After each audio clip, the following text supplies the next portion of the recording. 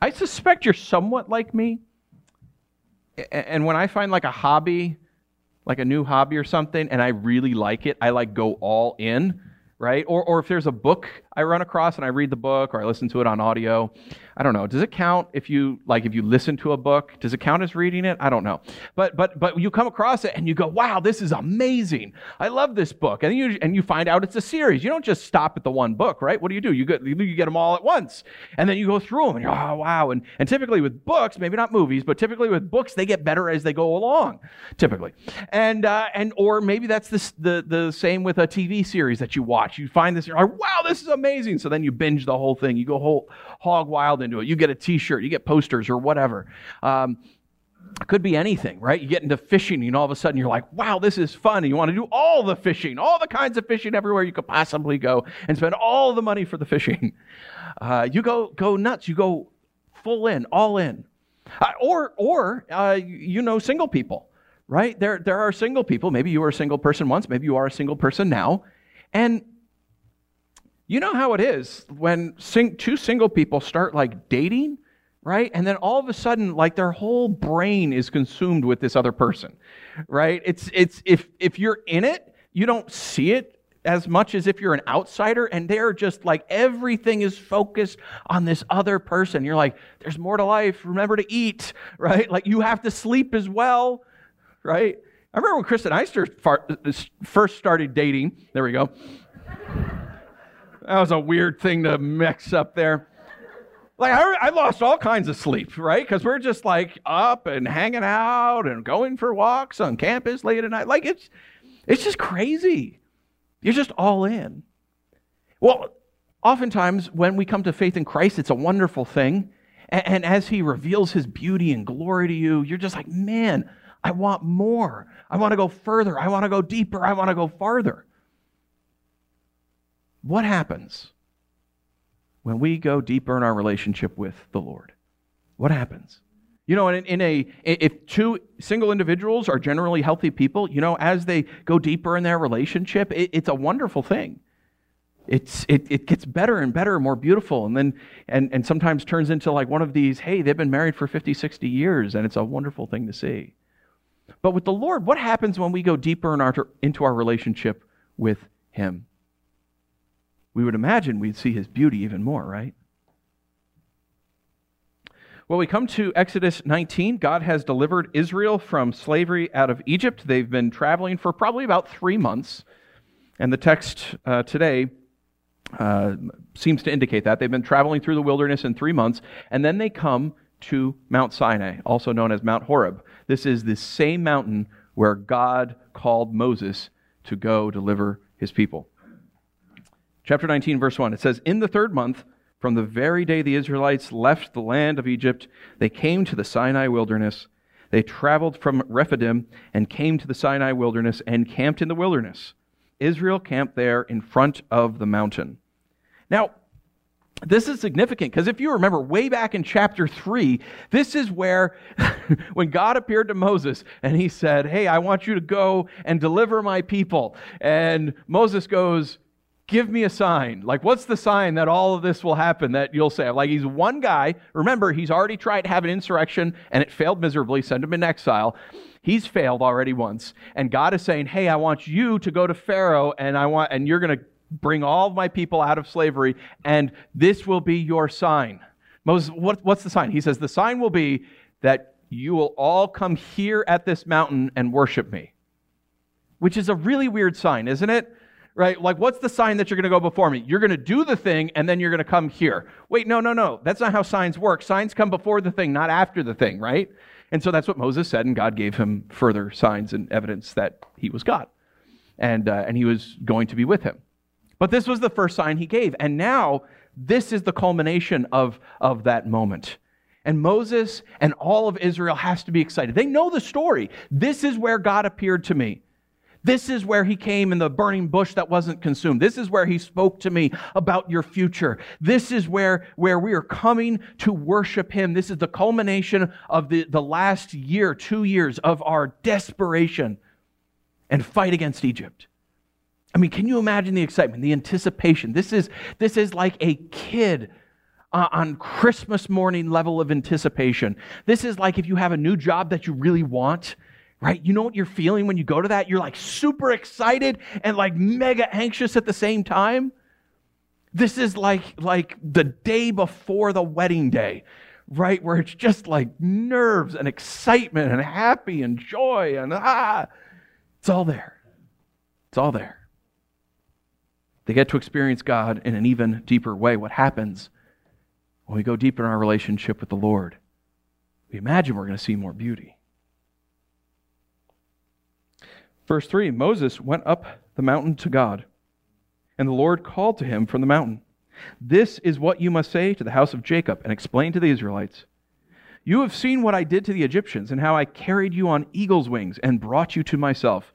Now, if you will carefully listen to me and keep my covenant, you will be my own possession out of all the peoples, although the whole earth is mine, and you will be my kingdom of priests and my holy nation. These are the words that you are to say to the Israelites. Okay, the first thing that jumps out at me is God a fan of the Lord of the Rings series? Right? The eagles are coming, right? Like, no. But obviously he didn't carry them literally on eagle's wings, as we saw in the Lord of the Rings series. He didn't actually literally do that, but he's saying this is like how I delivered you from Egypt, is like you got on an eagle's wing and you flew out of Dodge, or Mordor, as the metaphor goes. But he's saying to them, I want to make certain you want to go deeper in this relationship with me. Do you want this? You are already my people, but do you want to go deeper? And if you do, you will be my holy people. I already own the whole earth. Everything is mine. Everyone is my creation. But I'm going to make you holy. The word holy, do you know what that means? Simply, it just means set apart. Holy just means set apart. It means different. Oftentimes we talk about marriage being holy matrimony. It means set apart. It means I'm going to have a relationship with this person unlike any other person that I know, right? And that's what marriage is. It's supposed to be a different relationship where you know each other, not just physically different than anyone else, but also emotionally different. That's why our court system cannot and will not compel a married couple to testify against each other in a court of law, because marriage is higher than even the government. It's holy matrimony. This is a relationship unlike anything else, and no one has the right to violate it. That's what he's saying. It's kind of like a marriage proposal. God's like, you're my people, but do you want to go deeper? Do you want to be my people that I've set apart from everyone else? You will be my representatives on this earth. You will represent me well. You are going to bring other people into relationship with me, but you are going to be different than everyone else. Do you want to go deeper? What happens when we go deeper in our relationship with God? And of course, right? Like, my relationship with Kristen as we've gone throughout the years, and of course, ups and downs and struggles and difficulties. But I love her now more than I did. How long have we been together? 18 years? 19 years? I don't know. It's been a long time. It's over half of her lifetime, not quite half of my lifetime yet. We're getting there. We'll get there soon. Right? You imagine it's going to be more beautiful. Verse 7. After Moses came back, he summoned the elders of the people and set before them all the words that Yahweh had commanded him. Then all the people responded together, "We will do all the Lord has spoken." So Moses brought the people's words back to the Lord. So they say, yeah, that sounds good. Don't you want to be special? Don't you want to be set apart from everybody else? Absolutely. This is like in our life, right? This isn't for everyone, but oftentimes when you trust Jesus for the first time, when you truly trust him and you give your life over to him and you believe that he died for your sins and rose again, and you say, yes, I believe that. I repent of my sins. I believe in you, Jesus. Not for everyone. Sometimes it's just like, okay, it just happens and you're emotionally flat, and that's okay. That's normal. But for many of us, when we came to faith in Christ, there is this overwhelming sense of joy. There's this emotional moment that happens. And we go, wow. And then you start following him and it gets better. And you read the word and it gets better. And you pray and it gets better. And you're like, man, can this possibly ever get better? And you want to go deeper. And I think that's what Israel's feeling here right now. They're like, wow, he beat our enemies. He not only beat our enemies, we saw the Red Sea part. We've seen miracles. We have manna coming down from heaven. We don't have to cook. Can you imagine that? Can you imagine that if the God of the universe right now, hopefully, ladies, if you're a mom, you get this day that you don't have to cook, right? If you're the one who does the major cooking in the household. But every day, it's just like, no, all you got to do is go get the ground bread and you're good to go, right? You don't have to cook. This is amazing. How much better can it get? Of course we want to go deeper. I said that last part a little like Jerry Seinfeld. Did you catch that?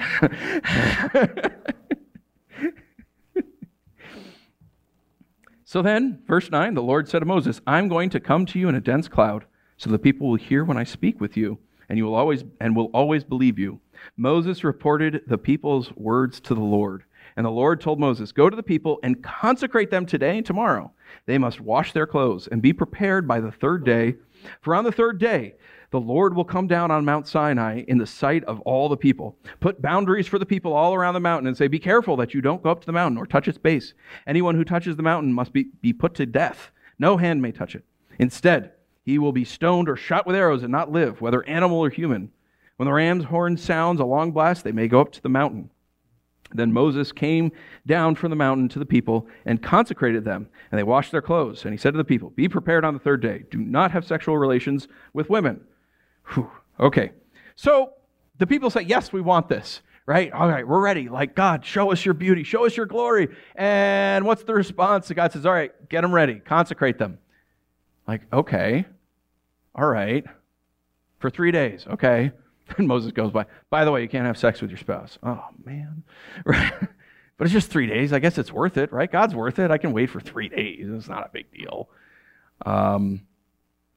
And he says, when you hear the ram's horn, they may go up to, and our translation's difficult, up to the side of the mountain, because he says, don't come onto the mountain. Don't come onto the mountain. For whatever reason, he says, don't come onto the mountain. Okay. You can come up to the side of the mountain. Great. Now, here with me, like, I don't know. When I was still young, when I was younger, I had these grandiose ideas that I was going to transform the entire universe, right?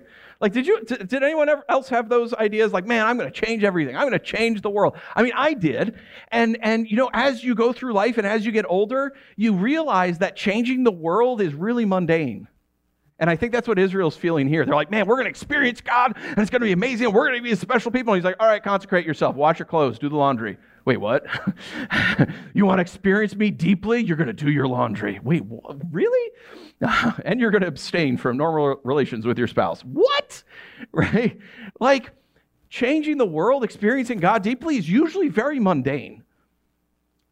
Changing the world usually requires things like, paperwork, and taking out the garbage and cleaning things and helping others in really helpful ways like doing their laundry, folding your kids' socks. Kids' socks are the worst, right? Like my sons are okay because they're all the same, but my daughter has like 8,000 different colors. And it's like, where are they? It's like the most epic Where's Waldo puzzle ever. And this is how God changes the world, through mundane tasks that you do to serve other people. It's not glamorous. It's not glitzy. He goes, consecrate yourself. Make yourself ceremonially ready. Get your brains in order to experience me. Okay. All right, that's worth it. It's worth it. 3 days. 3 days, it's fine. It's worth it to experience God, right? So what happens when we want to go deeper in our relationship with the Lord? We're going to experience His beauty, right? His glory is going to overwhelm us with beauty. It's just going to be amazing and wonderful. And then verse 16. On the third day, when morning came, there was thunder and lightning, a thick cloud on the mountain, and a very loud trumpet sound, so that all the people in the camp shuddered. Then Moses brought the people out of the camp to meet God, and they stood at the foot of the mountain. Mount Sinai was completely enveloped in smoke because the Lord came down on it in fire. Its smoke went up like the smoke of a furnace, and the whole mountain shook violently. As the sound of the trumpet grew louder and louder, Moses spoke, and God answered him in the thunder. What? Close your eyes for a second. Just everybody close your eyes. Just imagine what the people of Israel were experiencing. And Drayton, get ready to play this. Not yet. But just with your eyes closed, imagine what Israel's thinking. They've been traveling. They want to go deeper in their relationship with God. They've seen signs and wonders, and they think we are going to experience God's beauty. And then God comes down.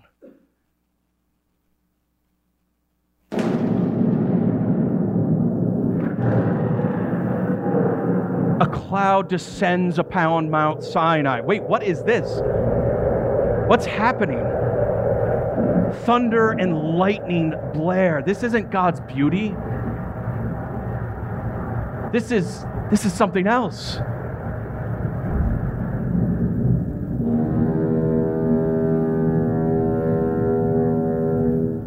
And then they're thinking, where's that horn coming from? There's no one on the mountain. Fire starts descending upon the mountain, and the smoke billows up to the sky. The whole earth begins to shake and quake below them. And the sound of the trumpet gets louder and louder, and they don't know where the trumpet sound's coming from or who's even making the sound of that trumpet.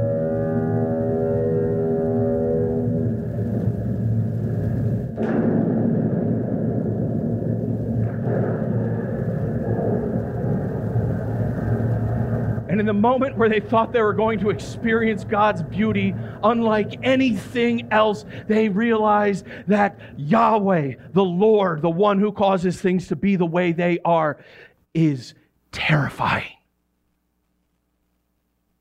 That's what it is to go deeper with God. You think you would go and see His beauty, see His beautiful glory, and yet they are terrified.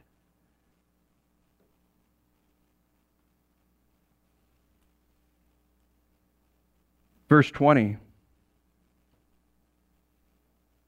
I find this a little humorous, actually. The Lord came down on Mount Sinai at the top of the mountain. Then the Lord summoned Moses to the top of the mountain, and he went up. The Lord directed Moses, "Go down and warn the people not to break through to see the Lord. Otherwise, many of them will die. Even the priests who came near the Lord must consecrate themselves, or the Lord will break out in anger against them." Moses responded to the Lord, "The people cannot come up Mount Sinai since you warned us. Put a boundary around the mountain and consecrate it." If this was you, and you just saw all that, are you going up the mountain anytime soon? The Lord tells Moses, warn them not to come up. Really? I mean, that's like if you're walking through the woods, you're going for a hike, and then you come across a 20-foot fence that goes as far as you can see, and it is covered from bottom to top in barbed wire, and you can hear it buzzing with electricity, right? And then someone decided, hey, it'd be a good idea if we put up a sign. No trespassing. Really? I thought the barbed wire was an invitation to come on through. I mean, if I was Israel, just what is happening? And God is showing them, I have made you holy. I have set you apart from other people. But guess what? I am holy from you. I am set apart from you. And he reiterates it. He says it a second time.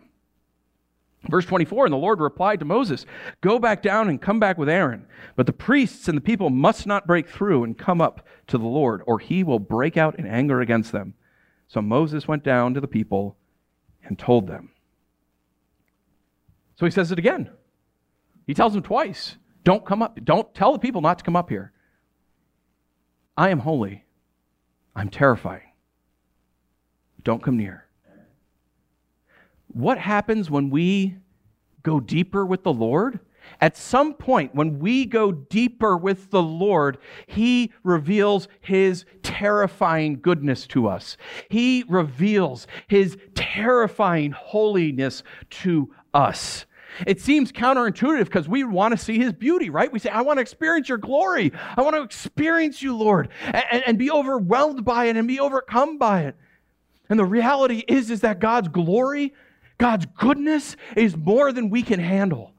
It is absolutely terrifying. And he is showing Israel, yes, I have set you apart, but never for a moment think that you are so great and so wonderful and so mighty that you are anything like me. You are not, and you never will be. I am God, and you need to show reverence. You absolutely must show me reverence and fear. So what do we do with this? Now some of you are like, well, glad thing I never went that deep with God, that I saw his terrifying goodness and glory. What do we do with this? Yeah, weird text for Mother's Day, isn't it? And you now see why that boom was very apropos for today. What do we do with this? Think about some of the most terrifying forces of nature you've ever experienced. Right? I can remember we were driving, I was a teenager, we were driving across country with my parents in some very flat place, and there were tornado warnings and wind and everything, and we stopped under an overpass, and there was other cars under there, and everyone's like kind of like trying to get under because that's the only shelter that's anywhere, right? That's terrifying. Some of the blizzards that you have gone through while you're driving are just horrifying, and even not driving. I remember Kristen and I, when we lived in California, there were wildfires all around us, thousands and thousands of acres burning, so much so that the sun was blot out from the sky for days. Terrifying. Recently, wind. We've had so much wind the last few years here. It's been incredible. And you guys know we have this over 100-year-old house on top of a hill. And when we first moved in there, because it was so old and there was a lot of updates that needed to happen, still are a lot of updates that need to happen, I didn't trust it, right? I mean, I know it stood the test of time, but anytime there was wind, it'd kind of make noise and everything because of the window seals. And I'm like, oh, and I'd be scared and like, is the house going to make it? I don't know. And I remember one night, it's going awful, and it's like, I guess we got to go to bed. So Chris and I lay down, we go to bed, and at some point I had a nightmare that the entire roof was caving in on our bedroom. And as I'm having that nightmare, in real life, I jumped up out of bed, rolled over on top of Kristen, and put my hand up to shield her body. Now, Kristen was unaware of this dream. So she did not appreciate my act of bravery and heroism. In fact, she still doesn't. Because you're fine, what's happening? What are you doing? Right? And later, I keep telling, this is years now, I've been telling her, look, like in my subconscious, my first instinct and impulse is to sacrifice my body for you. Doesn't that get me any brownie points? No.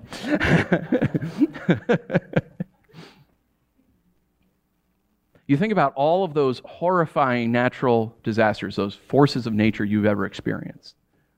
And I think what God was showing Israel and what he shows us when we see those in the real world, well, in the modern world as opposed to the ancient world, this really did happen. I think he's showing us that he is even more powerful than these things. He is even more powerful than these things.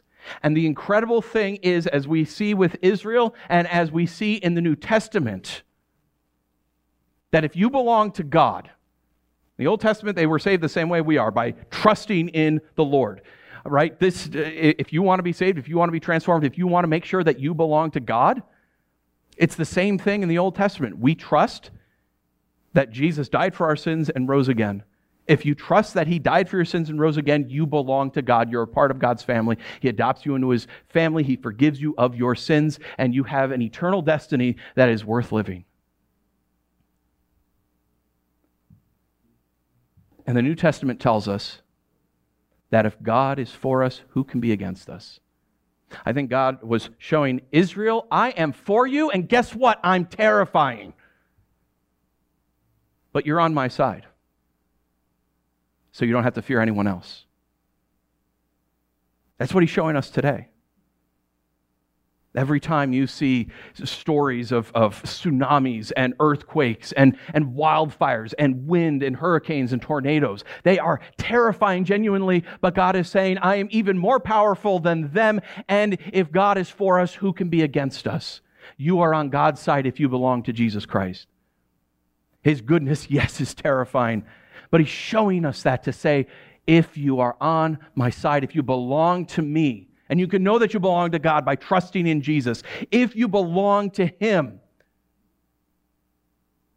who do you have to fear?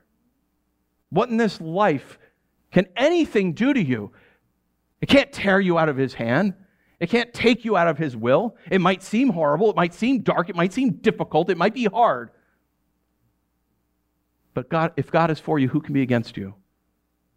Nothing can go against a God this powerful. Nothing. When you go deeper in God, there will be a point in time where He shows you His terrifying power, His terrifying goodness. And it's scary. But with trembling hands, we realize, I've just seen a taste of your glory, a taste of your goodness, a taste of your holiness. And you say that you're with me? That you're for me? Whom shall I fear? I can't fear anyone. This same terrifying God is with you when you have sinned and you need redemption.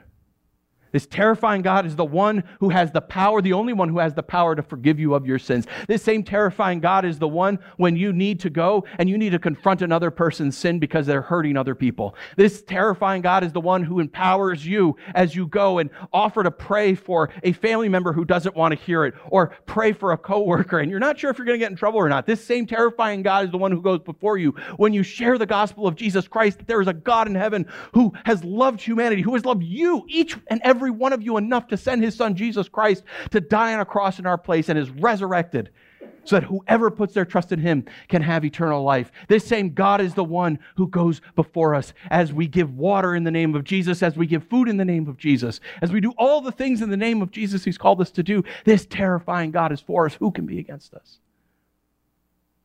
He goes before us. And so go deeper in Him. I know it's scary. I know it can be terrifying. It's like what C.S. Lewis said about his Christ character in the Chronicles of Narnia, Aslan, right? He's a lion. And they say he's not a tame lion, but he's good.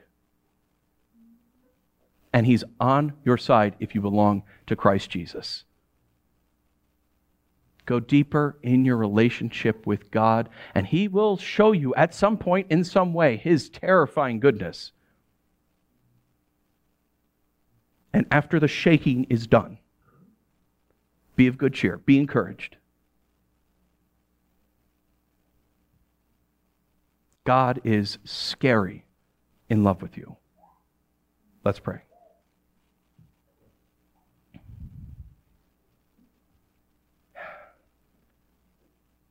Father, for whatever reason, we needed this reminder today that You are God and we are not. That true. Those of us who are in Christ Jesus, You have set us apart for Your use to declare Your gospel, to love others in the name of Jesus, to bear witness to the fact that Christ has lived, died, and rose again and shall return in glory. We are Your witnesses. Father, You are so much and so further beyond us. May we remember that reverence. But as we realize Your power, help us to realize that same power, that same force, the raw power of all of creation in the person of Jesus Christ was still able to take little babies and bounce them on His knee, to embrace sinners. And when He was persecuted, when He was hated, when He was crucified, He did not use that power to destroy humanity. Instead, He was total power under control and died on that cross so that all humanity could be saved. As Jesus lives and lives forevermore, and as He comes again in power and in glory, we pray that we look forward to that day. I pray for this congregation in those moments where your power terrifies us. May we, with shaking hands, praise you and worship you and be in awe that you, the powerful one, you, the maker of all things, you, the one who has created everything and could destroy it in an instant, you are mindful of us. You stoop down. You reach down, you know us by name, and you know every single hair on our head. You have so much regard for us, and you know us better than we know ourselves. You love us dearly. Father, O powerful one, Jesus, maker of all things, Holy Spirit, sustainer of our souls, may we worship you and worship you well. It's in Jesus' name we pray. Amen.